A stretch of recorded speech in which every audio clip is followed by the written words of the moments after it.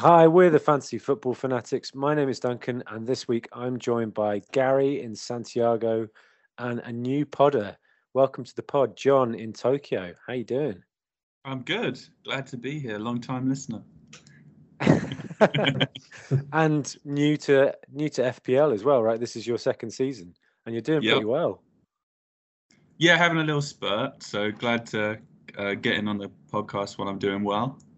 Yeah, that's the way to do it. Didn't What do so about? well last year. Yeah, you had some good moments and some crazy moments last year. Now it's all come together. Have you got a football highlight from this week or football moment? Yeah, there were a couple, but the one watching the Villa Man U game that sort of really got me this week was Jacob Ramsey. Um, there was a cross played in from a Villa player. Jacob Ramsey's a young 20-year-old Villa midfielder, and the ball comes into him probably slower than everybody was expecting. He's 8 yards out from goal. He's got probably a pretty easy finish, and the ball gets to him, and he just looks way too excited. His legs just sort of drop out from underneath him, and then falls to his knees. And then with the ball still hasn't got to him, by the way, right? So he falls to his knees. The ball's just still slowly rolling towards him from his 8 yards out. And he just kind of panics. And I think the embarrassment of like being in front of all the fans and like this is his like big chance to score as a young up and coming player. He just then like instead of trying to jump up and scramble his feet together, he just decides to go down and from his knees just collapses like fully like horizontal on the floor and grabs his knee. Oh And man. and then while he's holding his knee, the ball then just like hits him.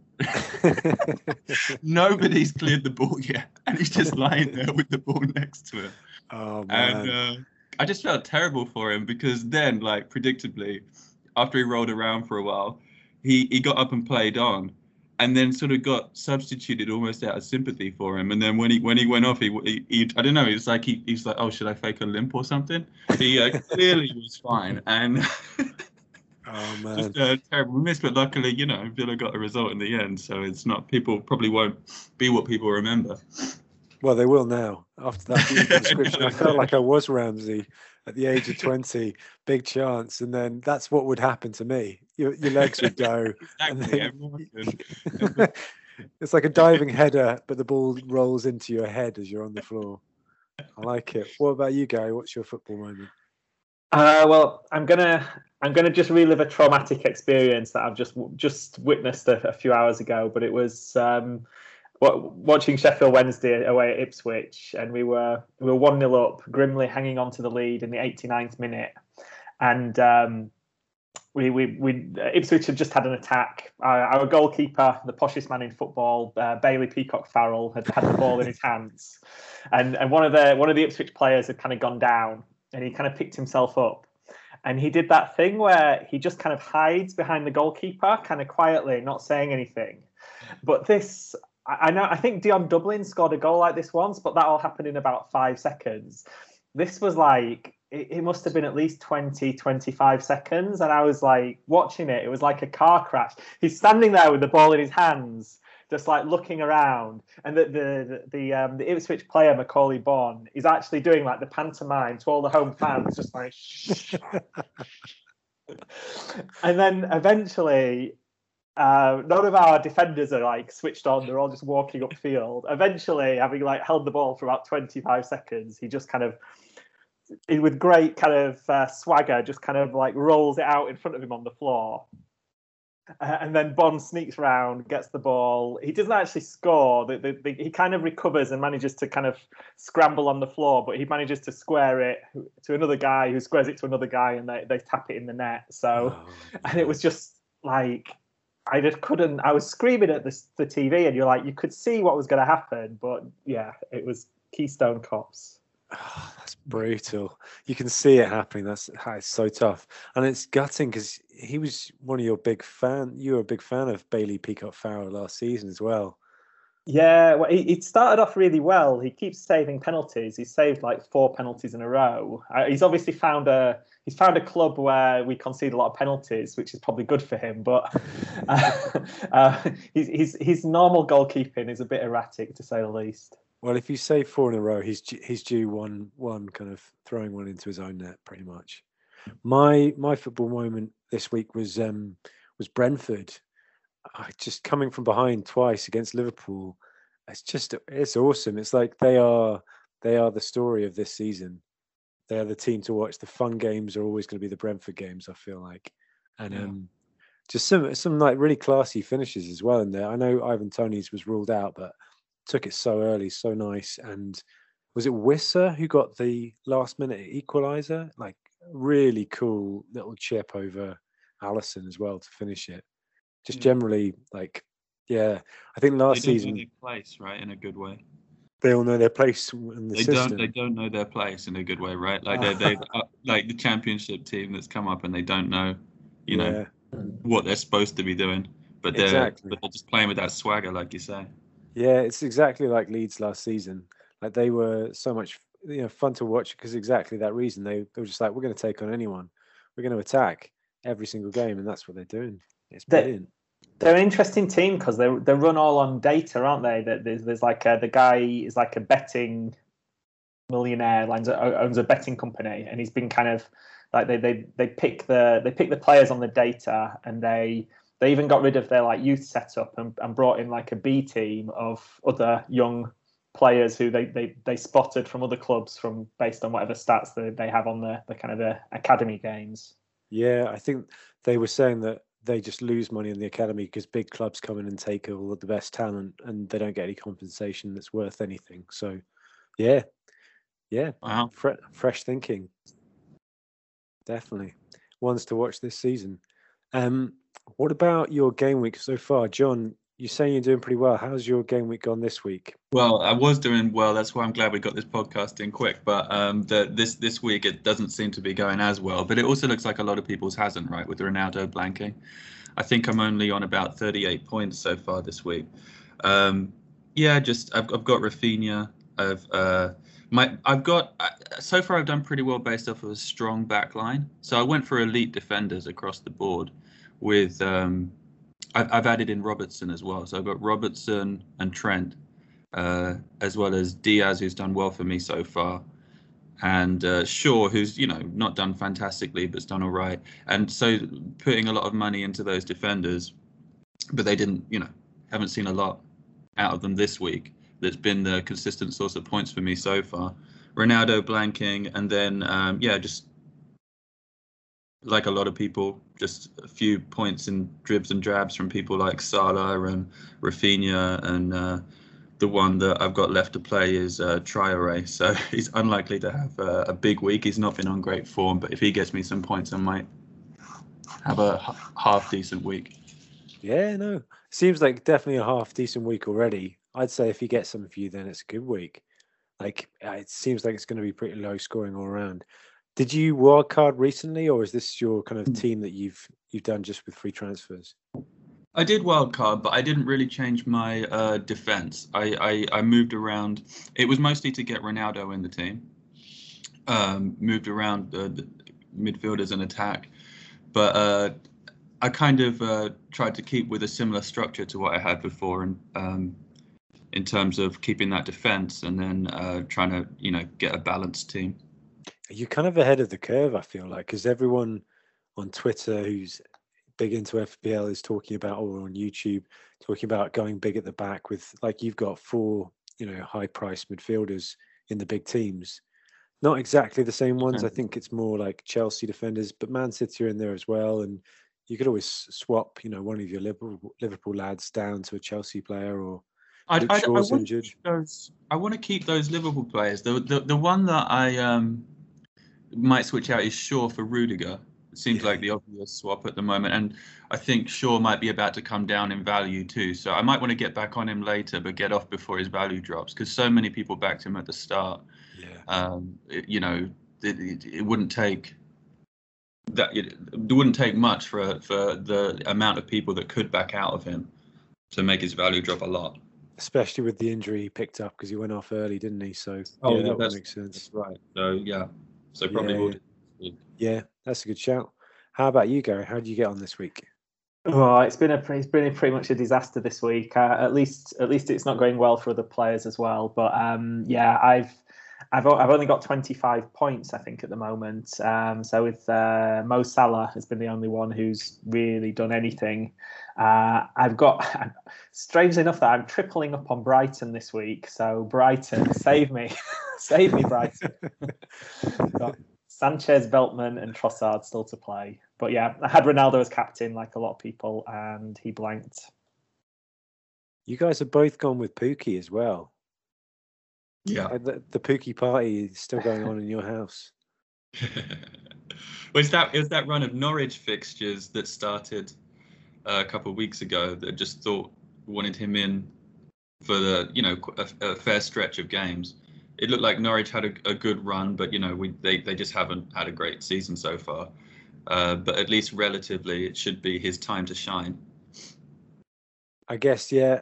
The only thing is, if you brought him in for that run, you kind of have to keep him until something happens, because a good run goes on to like game week 14, so that's a long time. But I guess there's other players, right? I mean, I just think he's only 6 million, but he plays every game for Norwich, and they've lost their first 6 games, but he's still scored two goals. So if they do beat anyone, then watch out. He'll be he does all their he is their main threat. So he is, yeah, that's true. Yeah, fair and enough. he's on penalties too. You just need some accident to happen in the box. But 6 million, you don't need a lot. So I might keep him in there while they got that run. Fair enough. For me this week, I think I'm on 41 points, waiting for Sanchez to play, Marçal to play, and Livramento. So considering it's a low scoring week so far, I'm pretty happy with that.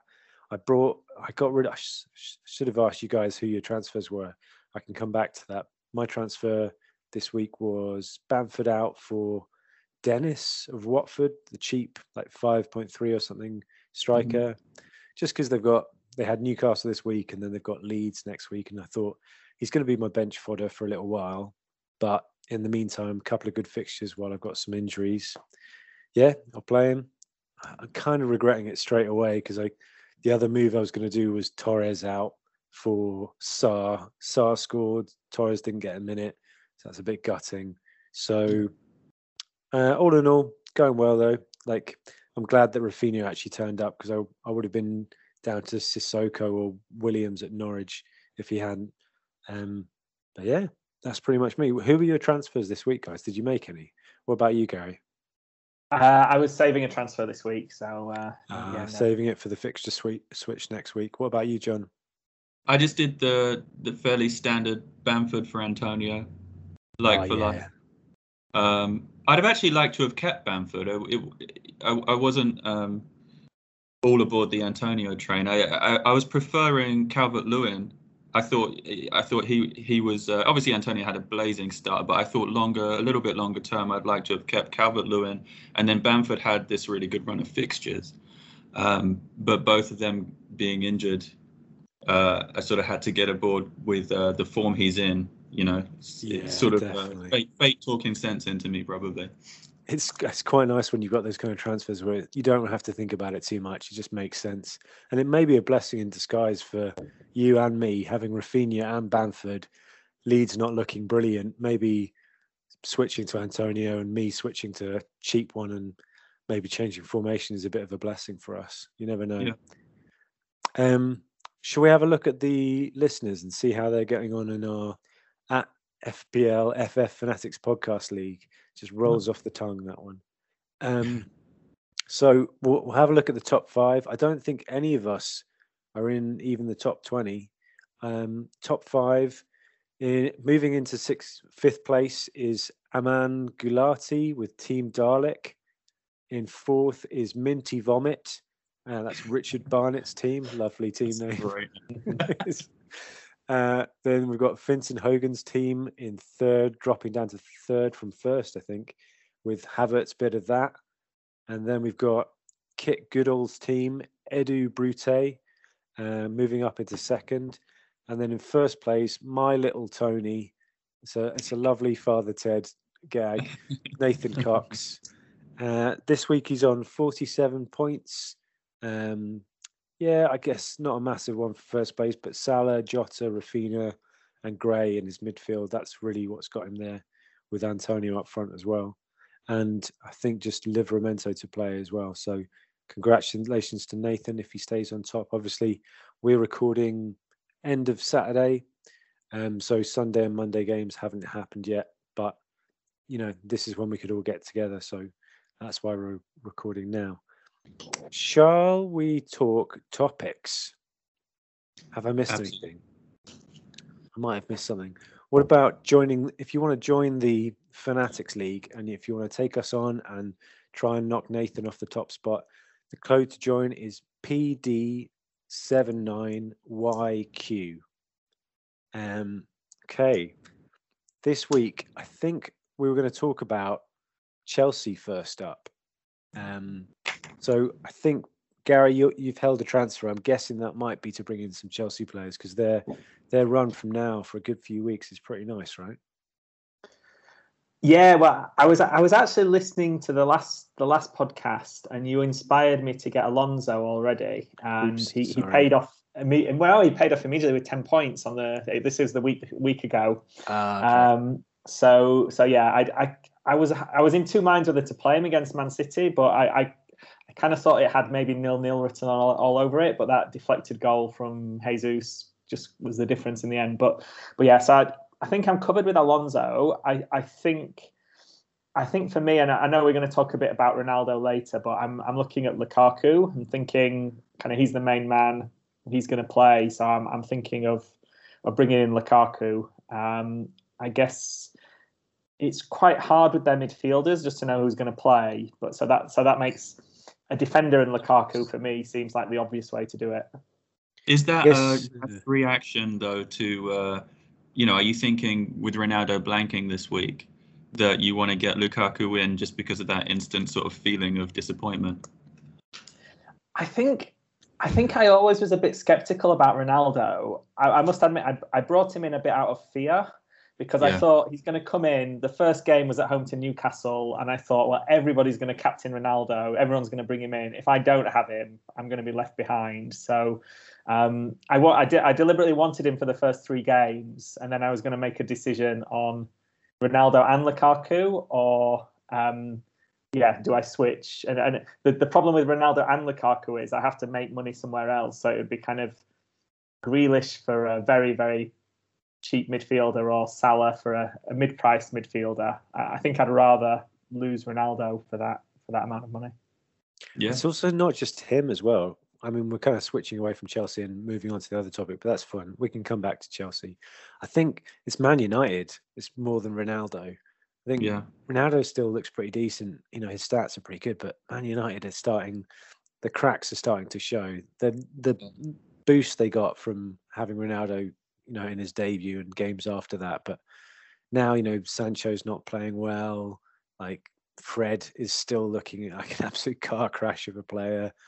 They've got so many options though, haven't they? But against Villa, to me, they look like a team of individuals, and they just didn't have that, just so much talent on the field though.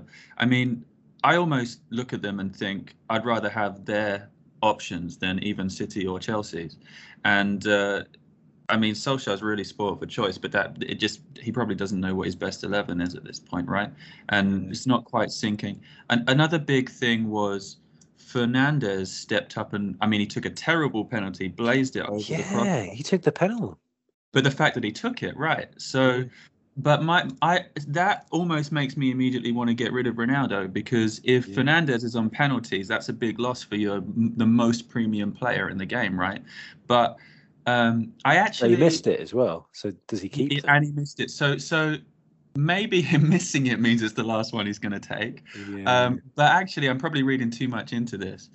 I was watching the body language. Ronaldo was standing there, but Fernandes had already grabbed the ball and wouldn't let it go. They didn't fight over it.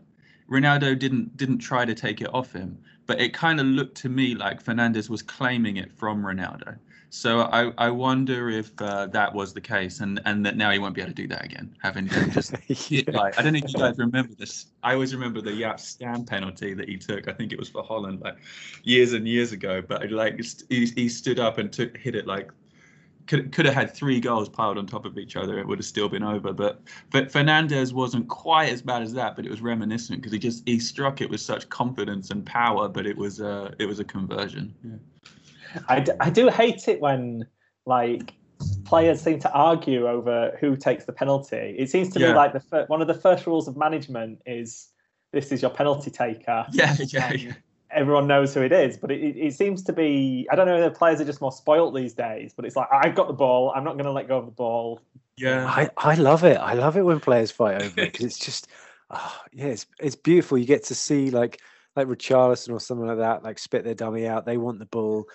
They don't get it, or they do get it. Like the guy at Fulham, I can't remember his name, a couple of years ago. Camera, yeah, he got it, and then didn't he miss it or something like that? There's either pressure on the player who is the set penalty taker who takes it, or if you steal it and you miss, it's just it's beautiful drama to watch. More of that in opposition teams, obviously. Yeah. Maybe if Fernandes tries to claim the next one after that miss, Ronaldo won't be having it, and then I'd love to see that fight. I was just going to say, while we're on the topic of Man U, then that. And I think this is the first pod we've ever done without a Man United fan on, so we can maybe just put the boot in for Man U. Yeah. But I do want. There's been a big debate going on about Ronaldo and whether it's a good signing, and there's a few like I think some of the tactics boffins like Jonathan Wilson and Michael Cox and things like that are saying like he doesn't run enough, he doesn't move enough, he's going to be a terrible signing. And the ex-pros are all saying, oh, it's an obvious signing, he's going to be amazing. So I think this next few weeks we will see, because after Man U play Everton next week, they've got 5 out of 6, I'd say, really tough games. Leicester away, Liverpool at home, Spurs away, Man City at home, Watford away is probably the one easy one, and then Chelsea away. So it'll be interesting to see how much Ronaldo runs. Is he playing every 90 minutes, and does that work for the team? That's the test, I think. They were doing some research, Mark Southerns, on FPL Black Box last week or the week before, I think, and they were looking into Ronaldo data from Juventus, and basically they were saying that he gets huge hauls against teams down the bottom of the league, but teams in the top 10 of the league, he'll get the goals obviously, but not braces, not hat tricks, not anything big, and not a huge amount of goals. He gets the majority against. He's a flat track bully basically. So it is a bit worrying that as soon as the fixtures turned, even Villa, Everton up next, even those kind of top tier teams, maybe top 10 teams, he might struggle a bit. And Man U also struggle a bit potentially as well, less chances. So I kind of agree with that. Maybe people were saying the other day, we can't drop Ronaldo, surely. Look at his form, he's playing well in a team that's not playing that well. But actually, Lukaku, great fixtures, save $1 million. And we have to go back to Ronaldo. Is it game week 16, something like that? When Man United's, is it December? Man United's fixtures just go absolutely mad for a long, long time. Game week 15, maybe 14 if you count Arsenal at home. I mean, Ronaldo's done it to us before. But from then until game week 27, it's ridiculous. Absolutely ridiculous run of green. So it's only for a little bit. We're not dropping him forever. That might be the right call, but I'm also worried about making that rash decision. I still have the fear that Gary was talking about surrounding Ronaldo. You don't want to be left out, but I think that does make sense though logically. I mean, I see a lot of red in their upcoming fixtures versus Chelsea's. We know that they're on a great run of fixtures, so the contrast is big. So that kind of leads us back to Chelsea. So we're saying maybe. Smooth. You're basically hosting this thing. It's your first episode. So Lukaku, we're saying, I mean, he's the only player in the Chelsea team, apart from the goalkeeper, who you pretty sure is going to start every single game, right? Yeah. And then after that, who do we go to? You've gone to Alonso, Gary. I really like that pick because Chilwell, there seems to be a lot of stuff recently then talking about his head not being in the right place. He missed a penalty, didn't he, in the League Cup? Just seems to be in a bit of a bad moment for him. So Alonso, yeah, I like that one. You're going Rudiger, John, you think, which also seems really sensible. I think I might end up being less sensible. We'll see. But right now, what's in my mind is to bring in Rudiger for Shaw, just because I'm partly concerned with the values. I'm concerned with Shaw's value dropping, and maybe that's not the best reason. I should just be thinking about what makes the most sense in terms of points. But that's one consideration. Shaw versus Rudiger, and Rudiger looking the better option. Again, with that same comparative fixtures we talked about. My fear with bringing in Alonso, well, just Chelsea fullbacks in general, is they're spoiled for choice. And although Alonso has been playing, I think, every week, there's always the risk that, with a player of Chilwell's quality, that you'll rotate at some point. Rudiger does seem to be pretty set in the team. Thiago probably is, but just because of his age, he might get rotated. It's very hard to predict. I just think there's very few players that you can be very sure will play every week, and Rudiger's one. Jorginho's probably one. And if he's still on their penalties, I mean, we saw how well he did with goals last year. I'm considering him. You just have to wait for the first pen. Is it going to be Lukaku? I imagine it will be Lukaku, right? I don't know. I mean, that's a big thing for the captaincy as well. With Ronaldo, if we're not sure if Ronaldo has them, if Lukaku does, then it's another reason to switch, right? If I had to bet, I'd say it'd still be Jorginho, but really? I think Lukaku might be worth it anyway. Yeah. That was actually I agree with Gary. I think I if I was the manager, I'd probably go with Jorginho, and that's my expectation. So that was why one consideration in not rushing into Lukaku, but we'll see. Yeah. I think you just got to wait for that first penalty before you move for Jorginho. Not Lukaku, but Jorginho for sure. Yeah. And then the other one I think we haven't mentioned is the other midfielder, Kovacic. Yeah, I think that's a flash in the pan. I think that's like, Kante a couple of seasons ago, he was the same kind of price and scored a few goals, but then Kovacic scored his first goal for Chelsea this season, I think, and he's been there a good few years. So not for me. Definitely not for me. Jorginho, I can see the logic if he's on pens, but not Kovacic. No, sir. What about Christensen? I mean, he's cheap and he seems to be playing pretty regularly. And if you're going to be going big at the back, a cheap one of the top 4 or top 2, 3 teams with a player who's going to play at least 4 out of 5, that's pretty good, right? And he might match Rudiger for the same amount of minutes.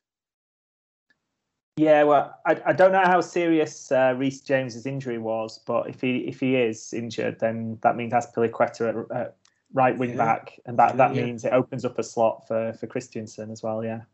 So does Christensen play right side of the 3, or because I'm assuming Thiago Silva plays centre of the 3? Because he's an old man, he's a bit more of a sweeper role, right? That's a good question. I thought Christensen could kind of step into midfield a bit. So I think he sometimes plays in the centre because he plays in midfield for Denmark sometimes. Okay. Yeah. I mean, that is where our knowledge of the Chelsea back 3 has been exposed slightly. So we move on. Basically, there's lots of options. Get some of them and probably get Lukaku. I think we're kind of in agreement about that then, which is a bit of a change from last week. So next topic, what about you, John? Let's talk about you. Because last season, we coaxed you in to play fantasy football. It was the pandemic. Everyone was staying at home. It was the perfect time.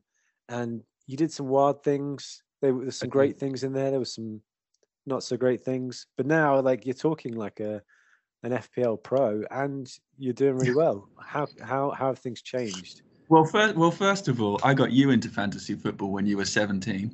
Okay. Daily Mail football. Sending in the Telegraph. Come on, give me some credit. Oh, was it Telegraph? That sounds a bit more sophisticated. It might have. but it was definitely sending in postage stamps in order to make transfers. And I was the league manager who had organised it, and I had to send in everybody's postage stamps every time anybody wanted to make a transfer. Yeah, it's awesome. And didn't they used to print all the results in the paper? There was like a tiny little font. Yeah, we used to have breakfast together in the morning back when we were at school together, and most of the people on this podcast. But I remember bringing in the paper, and we'd all check it, and then asking people what the transfers were going to be. I remember like holidays by the pool with a massive, like, I'd never read the Telegraph as a 17-year-old, but buying a Telegraph, we've got to make sure we can get the Telegraph and like wherever we were in like south of France. But the funny thing is, the internet existed then. And I can't really imagine for the life of me why we were sending in postage stamps. I know. It's not like it predated the internet, but I guess, I don't know, not as many things were online then. It's hard to imagine. But but other than that, I guess I am a newbie to fantasy football. And the big change for me from last year, I think, I mean, you sort of just get a sense for who are consistent, people who go out and get points for you most weeks. But I think a big problem for me last year was I had this ideal in my head. I was always trying to work towards the ideal team rather than, I was never ahead of the fixtures game. I was never really looking at the run of fixtures because I was always playing catch up with, oh no, Calvert-Lewin is having a great season. I've got to switch my team around to have him in. And I was trying to make that ideal team, and then the thought in my head was make the ideal team and then stick with it. Yeah. And I never created that ideal team, and then I was never able to then make the tweaks for the upcoming games. And so what I've done this year differently was, for better or worse, I'm trying to stick with a structure. And so I've decided to spend money, like I mentioned, at the back. But then what it left me with was the ability to have two premium players, which has now become Salah and Ronaldo. And then with what's left, that structure worked out because there's a lot of £8 million strikers, right? We've seen Bamford, Antonio, Calvert-Lewin. Also, Ings is another option that hasn't necessarily been delivering yet.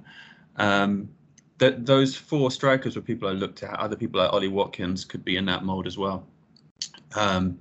Who, depending on fixtures and depending on form, can be brought in and out. So rather than say to myself, Calvert-Lewin's the best player, needs to be there, or Antonio's the best player, needs to be there, just realize that I don't know, right? But having a space in my team for an 8 million striker means that I don't need to know, right? Yeah. And the same with midfielders. There's just looking at it before the season began, there's a lot of really good 6 to 6.5 million midfield options. They were more in my head, it was 6.5 million options. People like Rafinha,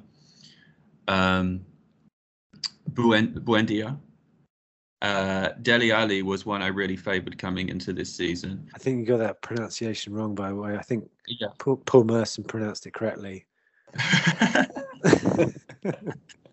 Well, I wouldn't go with Paul Merson, but how do you pronounce it? Yeah, I mean, I pronounce it Buendia, but Paul Merson's the expert on these kind of things. I'm always living in Japan too means I never get to hear how pronouncing the new names in football. But Buendia, but those like 6.5 million options were looking good at the start of the season, but now they've become maybe 6 million options with people like Sarr, Gray.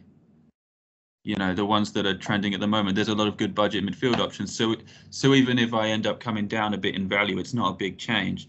That structure is helpful because for me, it just sort of keeps my head screwed on. I'm trying to stick with it and not just be overly reactive and change my structure every week. But then with one transfer a week, I can potentially do them one a week rather than having to wait to do two to switch things up. Just bring in a like for like in terms of value. Yeah, I think one thing you've done is that I've had a tendency in this game to pack the midfield and spend all my budget on my midfield. You've got 2 4.5 million midfielders on your bench, but that means you can have a really strong first team. And I mean, Sissoko and Skip, they're both playing at the moment, so they are Sissoko could be a godsend if he starts scoring the odd goal, because he's a 4.5 million starting midfielder who certainly used to kind of get forward a bit. So I think that's a good way of balancing it.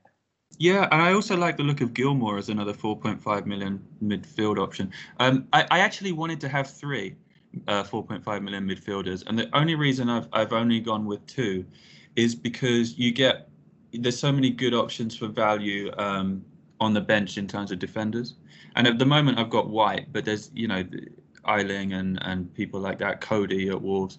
There's a lot of good options for 4.5, and there's also the possibility of going down to 4 million if somebody shows value there. It seemed to me that I want that first bench choice at least to be reliable, and so I kept it to a 4-man defence. I actually would like to have a 5-man defence because there's so many good defender options the way I see it. I'd like to be playing a 5-man defence every week. And Sissoko is a good point, because if he does prove to be the godsend that he might be, then I might be able to make that switch and potentially bring in someone like Rudiger for White, and then take out one of my 6.5 million midfielders. See, I think that's where you're going too far. That's where you lose your structure of slotting in players that you want. Because I think 4 is great, and then you want the ability to say, if you have to have 5 premiums, what's happened to the strikers happens to the key defenders. Bamford's injured, Calvert-Lewin's injured. There's a few other injuries that are affecting like Callum Wilson, stuff like that. Suddenly your option becomes quite narrow, and you've got 5 slots to fill. It's trickier. Well, you see, this is exactly why that structure's keeping my head screwed on, because exactly I haven't done it. I said to myself, this is your structure, stick with it. Yeah. And you're probably right. I probably shouldn't play 5 at the back, but it's a thought that's like I keep having that I should, and I'm just like, no, stick to the structure. So I'm going to do that at least until halfway through the season and see how that fares for me. I think you've also done something which I never do. I always want to do, but never give myself the headspace, which is look at the season before it starts and see the price points and say, this is going to be my philosophy of how I set up. Like, big at the back, these midfielders look good, 8 million strikers look good, and I'm going to stick with that for a significant period of the beginning of the season. I'm always just a bit more reactive, and me and Matt and Ben always kind of stick to the template of players who are suggested to us by Twitter and all that kind of stuff, Fantasy Football Scout, stuff like that. So yeah, I think you're doing the right thing, and yeah, nice one. Welcome to the pod. Thank you. Next one is our expectations, kind of linking to what John was doing before the season. Which teams do we think we're going to do well that aren't? Which teams do we think that are going to be shite that aren't? Gary, what do you reckon? Well, I'd start off just by saying about Leeds, and I think I'm going to try and make a case for saying like Leeds aren't very good this year, but I think they've been quite unlucky in some of their games, so I might be talking nonsense, but I just think there's a lot of parallels. I don't know if it's just a Yorkshire thing, but Huddersfield and Sheffield United both came up, surprised a lot of people in their first season, and then the second season they just fell away. And Leeds, I mean, no wins from their first 6 games, and games like away at Newcastle, that seemed like a really winnable game, and they didn't win it. They have had a few tough games in there as well, but I just wonder if kind of teams get to know their tactics a bit, they kind of work them out, and then some of the Leeds defenders were really good last season, but this season, like, no clean sheets at all. Yeah, it's a bit tricky. I think you nailed it. I think it's the Yorkshire thing. I think people from Yorkshire just can't hack it. And I mean, I say people from Yorkshire. Gary, obviously you're a proud Yorkshireman. Yeah, I mean, I do want to see Leeds fail, of course, as well, which is part of maybe biasing me a bit. I mean, I would say from a fantasy football perspective, like the 2 stars that everyone tends to have, like now that Dallas is a midfielder, no one has him, is it Rafinha and Bamford, and they have actually started the season well. It's more that they're unheralded players that are doing really badly. I was kind of a bit sad that Meslier hasn't done a bit better. People were saying at the start of the season, what you want is a decent team with not a decent defence, so you can get lots of save points. And I think, John, weren't you big on Meslier last season? No. Oh, there you go. No, I did have him in. So it was more that I got my goalkeeping choice wrong at the beginning and then kind of fixed it, but didn't want to get all the way on board with who's the Villa goalkeeper. Oh, Martinez, yeah. Yeah, Martinez. That was probably the right choice, but it wasn't so much a strong belief in Meslier as just Bit of stubbornness. Yeah. And he did all right. I think with Leeds, I kind of agree, Gary. I don't know if they have been unlucky. I think injuries they don't seem to have been that lucky with. Maybe they started the season not totally match fit. It's kind of seemed, and then they picked up, a couple of injuries, especially in defence. They just like Llorente, Koch, like a few of them just can't stay fit. They can't keep the same back four. I do wonder with this second season syndrome. It's not that nobody knows who their players are, because obviously these days there's so much scouting and things go on, but it's more over the course of the season, teams kind of come up with a blueprint to beat them, and then by the second season, everyone copies it. Because I think Man United have pretty much cracked the Leeds code. Whatever Man United do to them, they seem to be able to beat them at ease. Yeah, I think you're right. And Bielsa doesn't sound like the kind of manager, from what I've seen and what I've heard, is that he's quite stubborn. He will stick to the way that he plays, even though they're losing 4-0. He's like, nope, stick to the plan. Everything's fine. Keep playing like that. So yeah, it's kind of ideal for that Ollie situation. Even if they're in a relegation battle, it doesn't necessarily mean that Rafinha and Bamford are bad shouts, because I still think they'll create chances and probably score goals, but maybe the defence is steer clear of the defence this year. It's the Eiling pick that I had at the start of the season, isn't it? It's pretty much like he's never going to come good. Just steer clear, pretty much. I agree. Overachievers, I would definitely say Brentford for me. Like, I was interested in them from the stats point of view, the data approach to the game and that kind of stuff, finding kind of unheralded players and them turning into world beaters, Tony, Watkins they brought through as well, and a few others. But fancy football wise, my brother Ali, he says he thinks that Tony is a season keeper. I kind of feel like you guys are on Pukki. Why not switch to Tony? It's not a big jump in price, and I feel like that's going to be a better watch for you, more fun. You don't have to tune into Norwich games. Tony is my long-term choice, actually. I brought Pukki in for the run of fixtures, but it seemed to immediately backfire because Tony then went and got a big haul. But I've still got 0.5, 0.6 in the bank, and that is my long-term play. I think he does seem like a long-term season keeper, like Ali says. He might just be that kind of player that is fairly fixture-proof. They're just going to attack everyone, pretty much. Like Liverpool.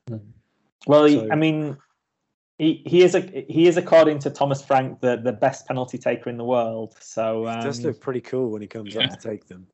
Yeah. Yeah, and on pens as well. I mean, I would go there from Pukki personally.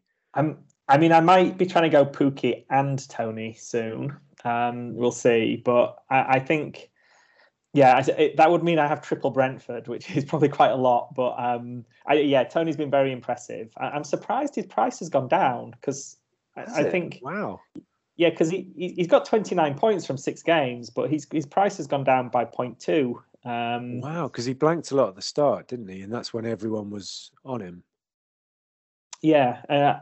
The one I've got, I hope he's going to catch fire, but we'll see, is Mbeumo. So I think for 5.5 million midfielder, for someone who basically plays up front, but he's only got 1 goal so far this season. But I feel like he's not going to be a prolific striker. I think he's more of a wide forward, but he's still.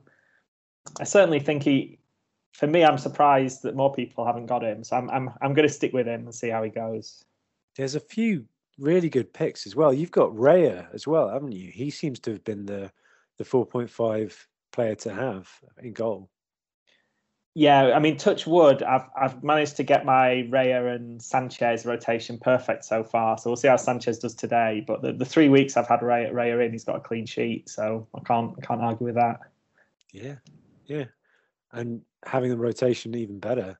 So basically, Mbeumo, Tony, Raya, and Anyone else from Brentford? Or I mean, I think their defence has been very solid so far. So, I mean, you look at Pinnock and Janssen, 4.6 million defenders, and they're on 33 and 36.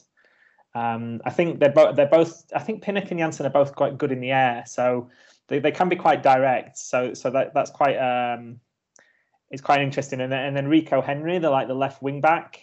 He's not really done any goals or assists yet, but he's already got 22 points just from clean sheets. So I think there's definitely if you're looking in that 4.5 price range, there's a lot of good options. And the thing is, the fixtures are nasty for the next 3, but I feel like with a player like Tony, now's the time maybe, because his price has dropped, like you say, down to 6.3. That's really cheap. He's on penalties, fairly fixture proof based on the fact they're going to attack everyone. And he might get more chances against the big teams. Who knows? Because they're going to push forward a bit more. I'm going to push you both towards him and see what happens. But you might already be going there. It sounds like you both are anyway. So, anyone else? John, what about you? Anyone who's underachieved or overachieved? Those are the 2 more obvious ones, I would say. Yeah, I mean, there's a lot of changes this year with managers that have moved. People like Nuno going from Wolves to Tottenham, and it left me wondering both about expectations for Tottenham and Wolves. Wolves in particular. I mean, they've been such a strong team. I think they had consecutive 7th place finishes, and then last year a bit worse. But what were they, 10th or 11th or something? Now without Nuno, are they still a force? And they haven't got results so far, really. They're not like, they haven't started all that strongly on paper. But watching a couple of their games against Tottenham, against Man U, I thought they actually played very well. And so, especially against Tottenham, I mean, Tottenham are very lucky to get a win against them early on in the season. So I really don't know what to think of that.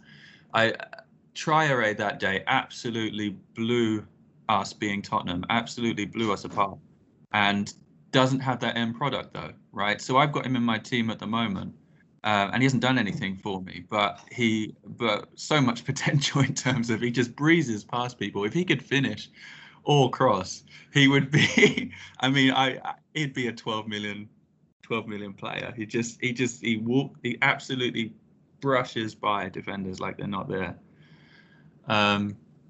But Wolves are a big question for me. Like I want to put people like him in. I want to bring in Jimenez as another sub 8.8 million striker option if he ever finds form, and he seems to be playing well every week but not delivering. Another one. So that's a big question for me. I think now the fixtures have look pretty good. Wolves. I think Jimenez would be a really good shout, because a lot of people are selling him at the moment, so he'd be a good one to take people by surprise. I think he might come good soon. It's just lots of people are waiting for that first goal before they go there. I'm one of them as well. Like, I do have to see him get maybe 1 or 2 goals. Just, one that bounces off him and goes in, and then he's off and he's away. Yeah. Hopefully he doesn't bounce off his head, because then it might do him more damage than like mentally. Well, he threw down his head guard last game week, didn't he? He threw it to the floor after he missed a header, and he played on without it. So maybe we won't see that head guard anymore. Who knows? What about Spurs? They're your team. Commiserations for that. But yeah, I don't know. I think it's going to be week to week for a while how I feel about that. And with the North London derby will tomorrow. Be pivotal. Pivotal, probably, because how that stays in our heads for a long time. Yeah, it's going to be a good thing that we're recording before that, I think. Yeah, I mean, it's not a big one. You wouldn't pick up the phone. We wouldn't be doing this if it was after the Tottenham win. Another quick flashback memory was me having not remembered what my English homework was, and then calling Duncan up back at school. right after the North London derby where Tottenham had won, and his brother picking up the phone and Duncan refusing to take it. And only one of my friends in my English class couldn't find out what my homework was, and I called him 3 or 4 times. He would not come to the phone. This is what it means to us, right? That was my excuse to my English teacher. You failed that exam, but this is real. You failed that exam, and you were kicked out of school after that. I'm sorry. I never apologize. But no, it sticks in our heads, doesn't it? It's and I'm not an Arsenal hater, but it's it's one of the big fixtures you remember. So looking forward to it, and it will dictate my view of whether Tottenham are going to have a good season or not. I think we'll see, because both Arsenal and Tottenham, we don't know what our expectations are, I think. Yeah, that's the truth. Rather than overachieving or underachieving, we're just like, we don't really know. Yeah. Could be bad, could be okay. Yeah. But we'll see. Right, guys. I'm feeling horribly out of touch because I'm just looking at the Tottenham squad on I haven't been watching too much football at the start of this season. It's probably a bad admission to make on a football podcast. But you made it all the way to the end of the pod. Players, and I'm seeing we'll edit it out. It's all right. Emerson Aparecido Leite de Souza Jr. He's the right back. He's the starting right back. Yeah, this one called Brian Gill. I think I heard he's a winger, isn't he? Yeah. No, there's a lot of players I'm not familiar with there. If I was going to pick, okay, so if we're doing Tottenham, if I was going to pick Tottenham players, right? We'll see how this develops over the season. You pick Oliver Skipp because that's the only Tottenham player you picked, right? He's basically in there because I've taken out all my other Tottenham players for now, and just on principle, I need to have one. But no, Skipp's a good 4.5 option if he keeps playing. But my picks would be Dele Alli. I just can't justify not having him in at least play a role in my team over the season when he's at 6.5 million, because he's playing a slightly deeper role, but he does have license to get forward. He does seem to be, looking like he's going to play every week, and he's just too good to not consider. And then Lo Celso as well. I mean, we'll see if he gets a consistent run in the team, but he's been, ever since he came to Tottenham, in and out because of injuries.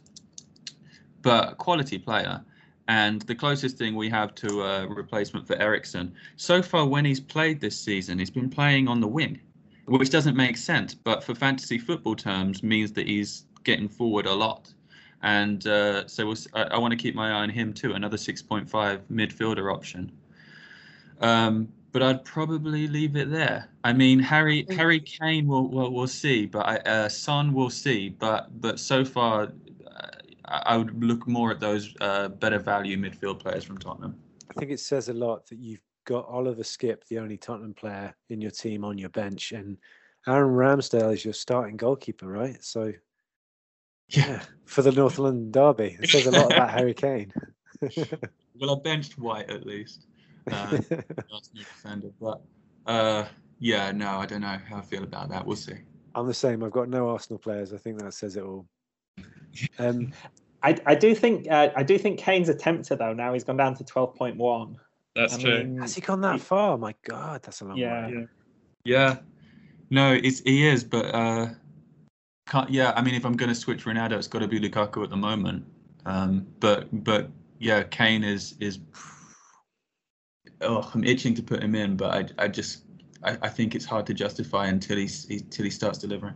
There's some good fixtures from game week 11, so we've got a little bit of time. Maybe wait until then. We'll see.